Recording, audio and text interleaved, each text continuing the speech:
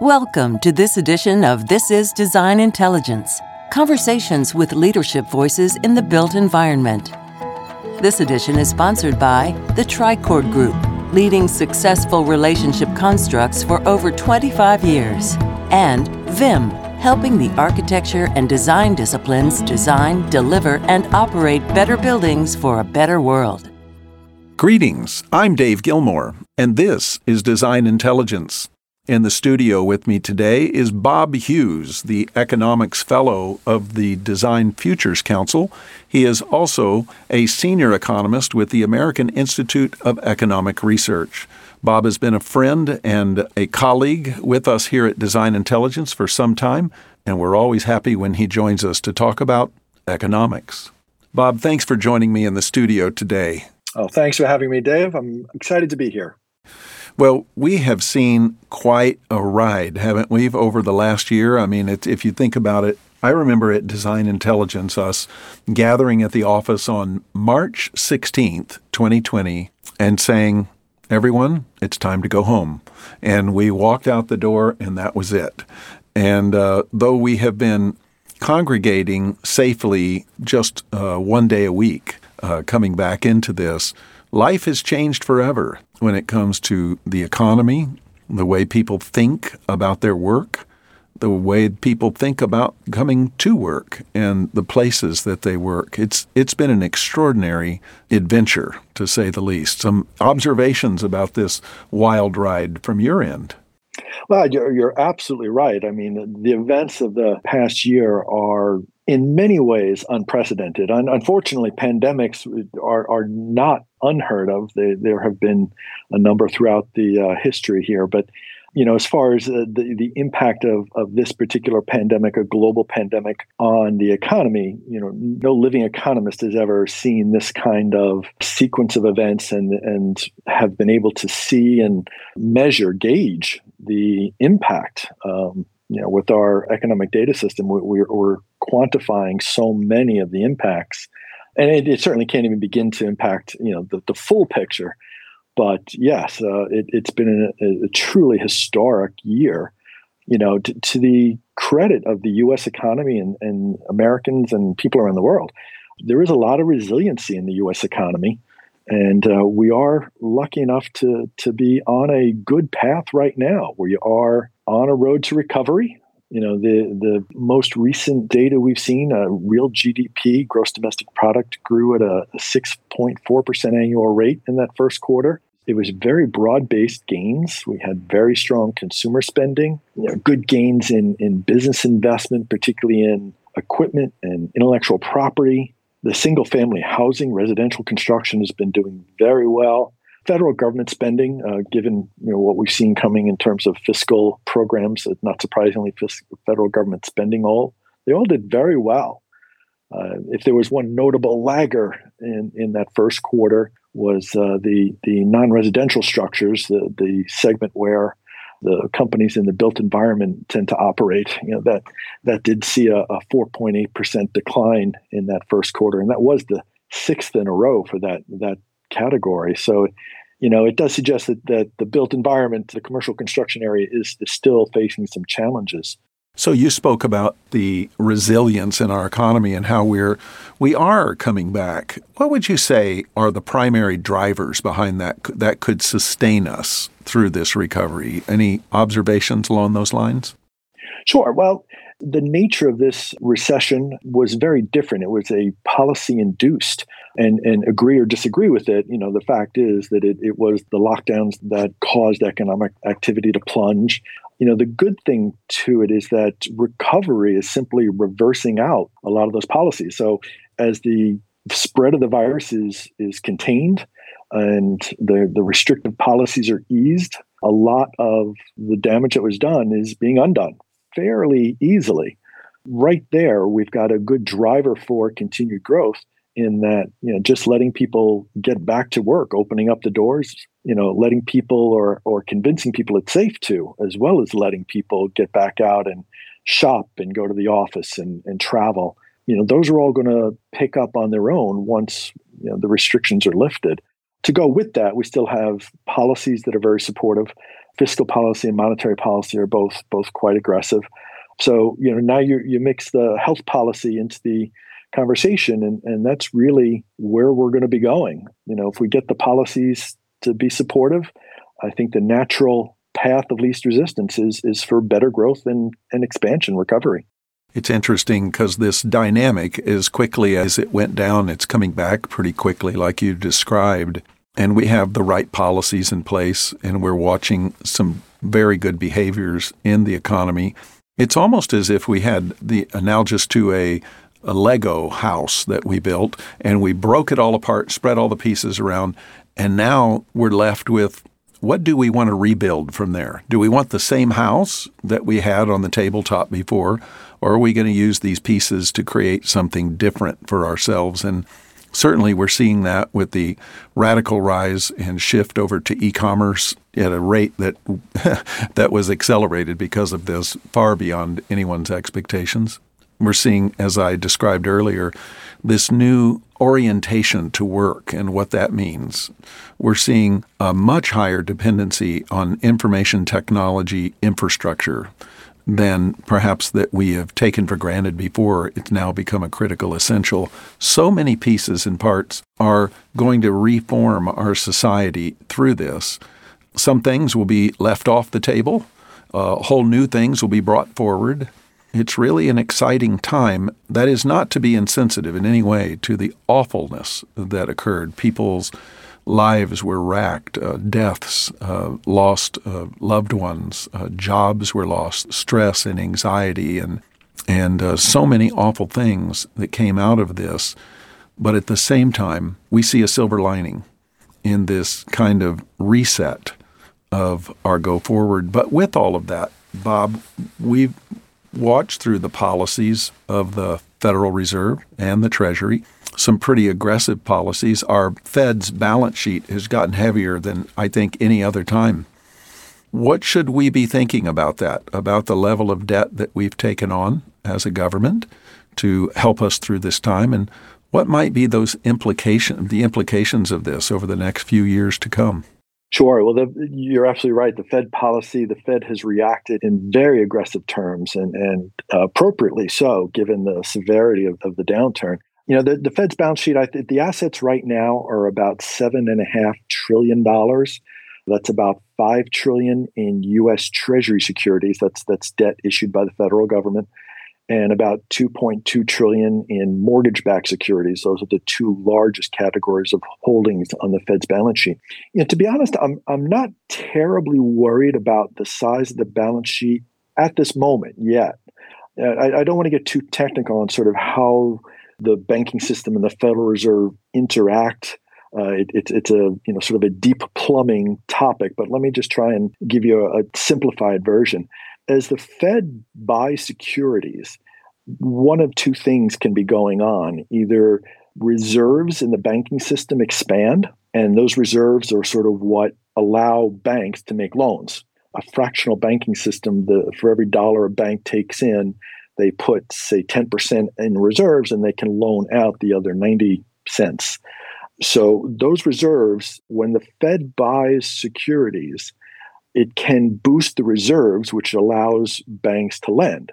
They may not. They don't have to. And in fact, banking system reserves are enormous right now. So, but it becomes a banking decision whether they feel they have safe borrowers and qualified borrowers to lend money to.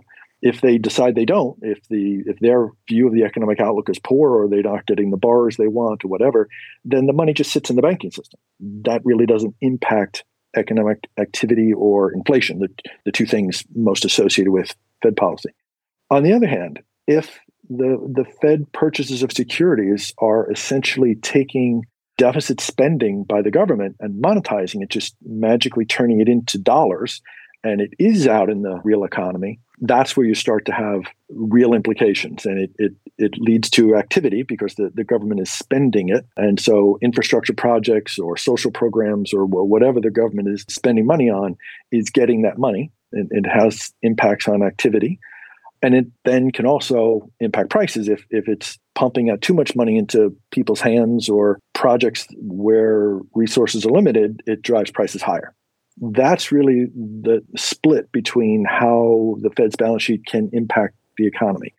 Going forward, we're going to have to watch to see if the federal government continues to have enormous deficits. And again, I think they're appropriate in a crisis like we've seen. As you know, and for Design Intelligence, I was somewhat criticizing the enormous deficits before the pandemic. At that stage of an economic expansion, we should not have been running massive deficits, and yet we still were. But now, in the recovery phase from the pandemic and the worst recession, the sharpest, most severe recession, it's appropriate and fine. But it can't continue forever.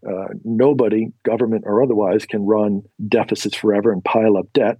That is a concern. And then the other thing to watch is the banking system, whether they take all these reserves that they're sitting on and start lending out aggressively. That would bring back memories of the housing bubble when mortgages were attained way too easily. So right now, it's not a threat, but it has the potential to be. And the best thing we can do is watch for Fed policy and see if they continue to do all these purchases. And then if the government continues to run the deficits as part of stimulus and support for the economy, and if the banking system starts lending aggressively, that can all lead to trouble. So we take on all this debt. How do we ever pay it back? I mean, what does that look like? Is it the economics of inflation that make it decrease? Is it actually using our increased tax revenues to literally pay things down? How do we deal with this debt into the future? I'm going to be nitpicky and say there's two ways to phrase it. There's how can we and how do we? Yeah. How can we is the easier, more technical answer. And you're right, we can grow our way out of it just by slowly easing back on the deficits, and eventually the economy grows faster than the deficits and the ratio of debt to economic output shrinks. That's an easy way. Inflation is a way to decrease the value of historical debt.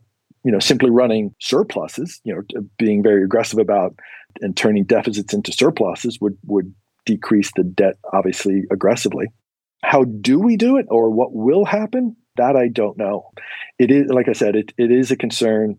No entity, whether it be the U.S. government or any other government, can carry ever-growing amounts of debt forever. At some point, you got to pay the piper. And it could become a big drag on economic activity if one of the ways that we're forced to do it is through big cuts in spending and big increases in taxes. That would be a very bad thing for economic growth. So we hope it doesn't get to a crisis level where dramatic steps have to be taken. But unfortunately, in my view, the track record of the federal government is very little tough decision-making gets done outside of a crisis. So we'll have to wait and see on that. But it's a concern, probably not one in the short term, but certainly a one for the longer term. Great. Good response. We've watched the banks over many years get very hefty like they are now, and then we've seen almost a pressure on them to let go of some of that, and they begin spending or loaning that money. And over time, it seems that somehow or another our responsibility eyeglasses get set off to the side and we become blurred and we start loaning out money to people that can't pay the money back. We're not doing our diligence around that. How do we break that cycle? I mean, we're watching these unbelievable levels of reserves in the banks. We're seeing the banks in wonderful shape. What are the banks going to do with all of these assets that they have? That is sort of the $64 question. Good banking regulation is going to be key. And it's shades of gray, and it's a little disappointing to see the policymakers and the advocates on both sides painting the pictures black and white. There should be, zero to minimal regulation versus ones that want, heavy regulation or breaking up the big banks. Extreme answers rarely turn out to be optimal. It's shades of gray. Good banking policy that keeps an eye, regulates and watches the banks individually and as a system to make sure that they don't take on excess risks is going to be important. And just that, you hope that the bankers themselves are smart enough not to get caught up in ever riskier lending practices. They paid the price in 2000, as we all did, in the housing bubble in 2008 and 2009. you'd like to think that we can learn from our mistakes. It sometimes can be a short-term gain, but it isn't sustainable. And so you would hope that the bankers in charge both know and remember the experience and learn from it. One of the things we started tracking last year was the number of rising debt defaults, primarily in the commercial space, commercial loans, mortgage-backed securities, across several classes of real estate is what was happening.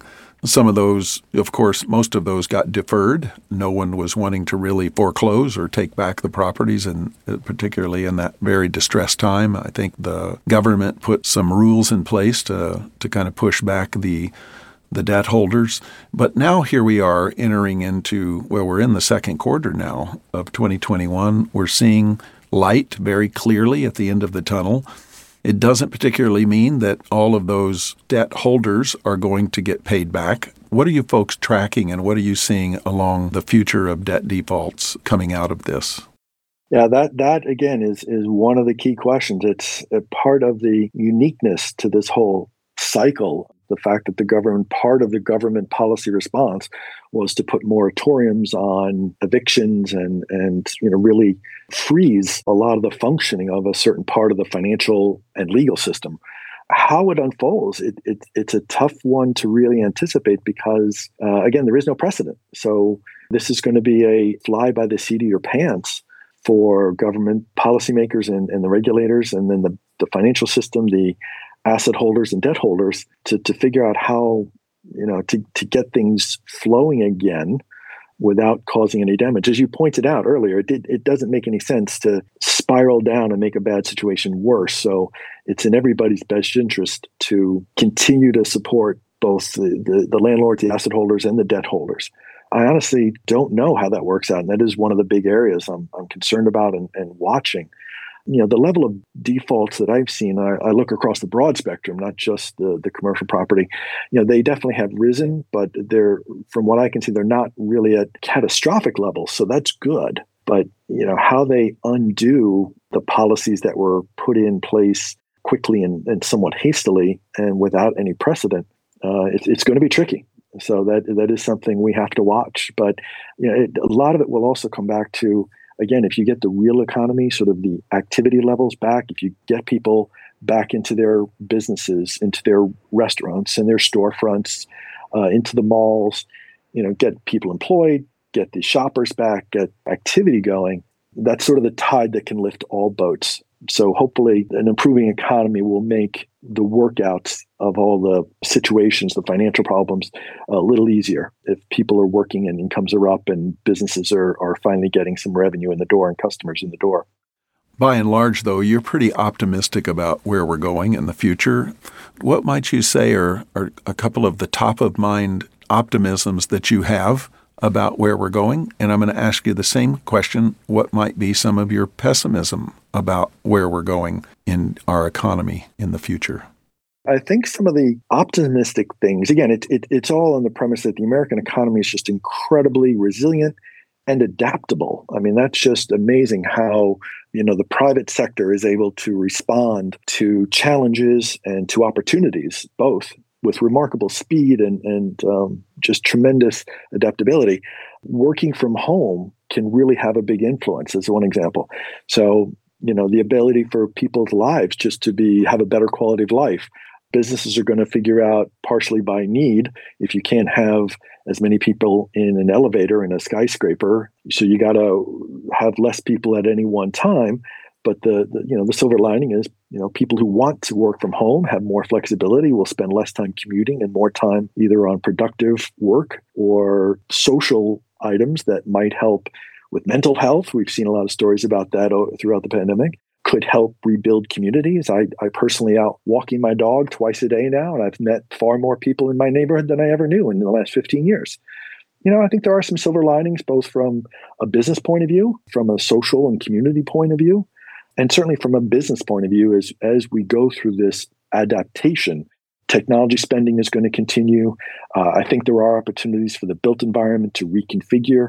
You mentioned earlier the accelerated changeover to some e-commerce opportunities, and that could include driverless trucks that are going to make it faster and more efficient and safer.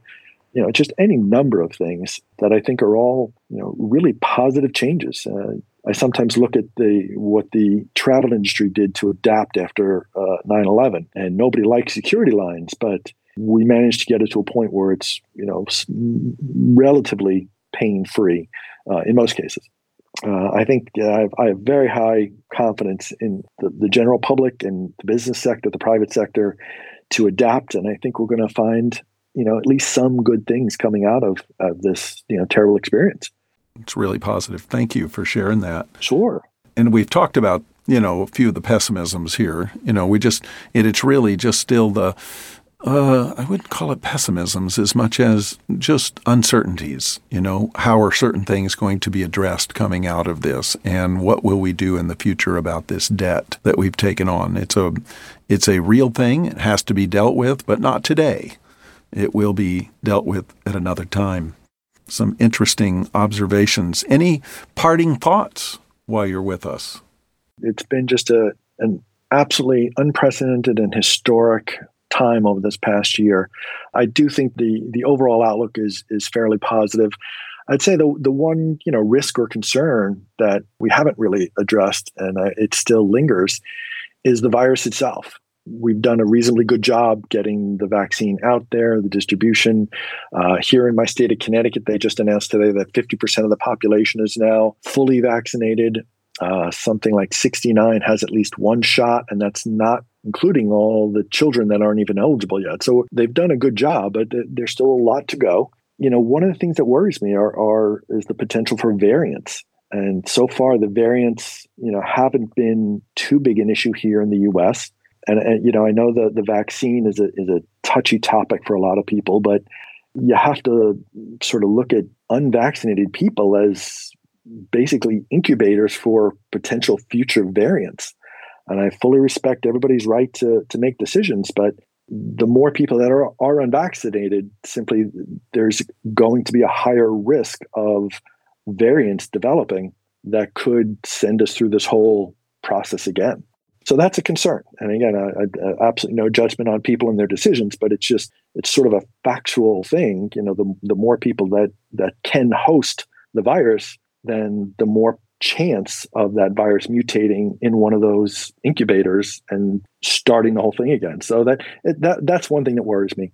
And I said, some of the fallout from the freezing of the process, freezing of the system with regard to the foreclosures and the debt delinquencies and that sort of thing, that needs to be worked out. I believe it will, but it's something that's sort of an unknown.